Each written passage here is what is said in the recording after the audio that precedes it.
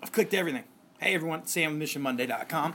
I'm going to say something that I've said a lot in the past, and it reminds me, I had a former boss that used to say, if it's important, once you get sick of hearing yourself saying it, you've almost said enough, and I tell you what, I ain't sick of saying this yet. So I'm going to say it again, and I was reminded about it again, something that I've talked about in the past. I have been teaching educational administration for Concordia University here in Nebraska. Their ed admin courses. And an assignment we had recently in a course that I'm teaching is, tell us the characteristics of a great teacher. And two things as I reviewed the assignment that came up a lot were number one, having high expectations, and then number two, building relationships. I'm getting to the part where I'm going to repeat myself with stuff that you guys who follow Mission Monday know I've said for a long time. But talking just a little bit about those concepts really quickly. Number one, I think it's great when we have high expectations. What frustrates me is when people think that high expectations exclusively, that is the remedy, that is the intervention. Yeah, you want to have high expectations, but if all you do is have high expectations, it just doesn't work. If, you're a track coach and you say, hey, I think we ought to be able to run this 30 seconds faster, and that's all you do, that's not enough.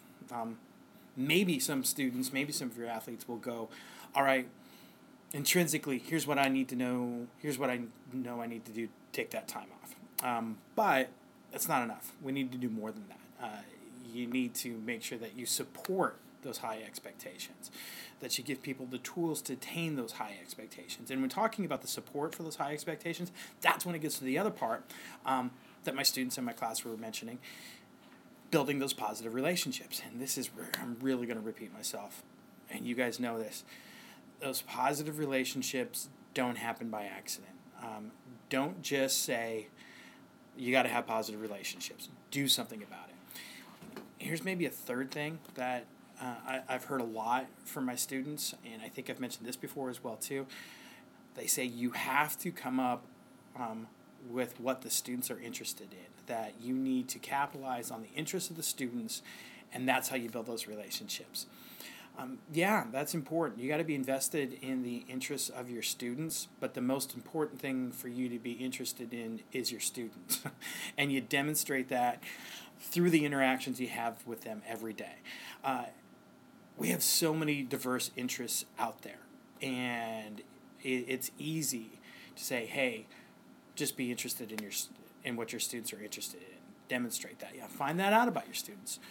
Don't rely on just that. What should end up happening because of the interaction that you're having with your students on a consistent basis is they know you're interested in them because of how you treat them. And they are interested in you, and by proxy become interested in what you want them to learn because of how you treat them.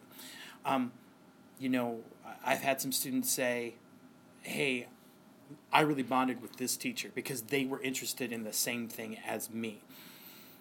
We can't just count on if, you're really big into gaming that you will be able to bond with those students that are really into gaming. What about the ones that aren't? Fits with any sports or Harry Potter or anything. Just because you're interested in it, that's not enough. That's a great tool for you to use with those students. Don't forget about the rest. And it's really hard to be authentically interested in everything that all of your students are interested in. What's not hard to do is be interested in your students and demonstrate that through your interactions. When you ask somebody, what's been the best part of your day? You guys know that's one of my favorite missions.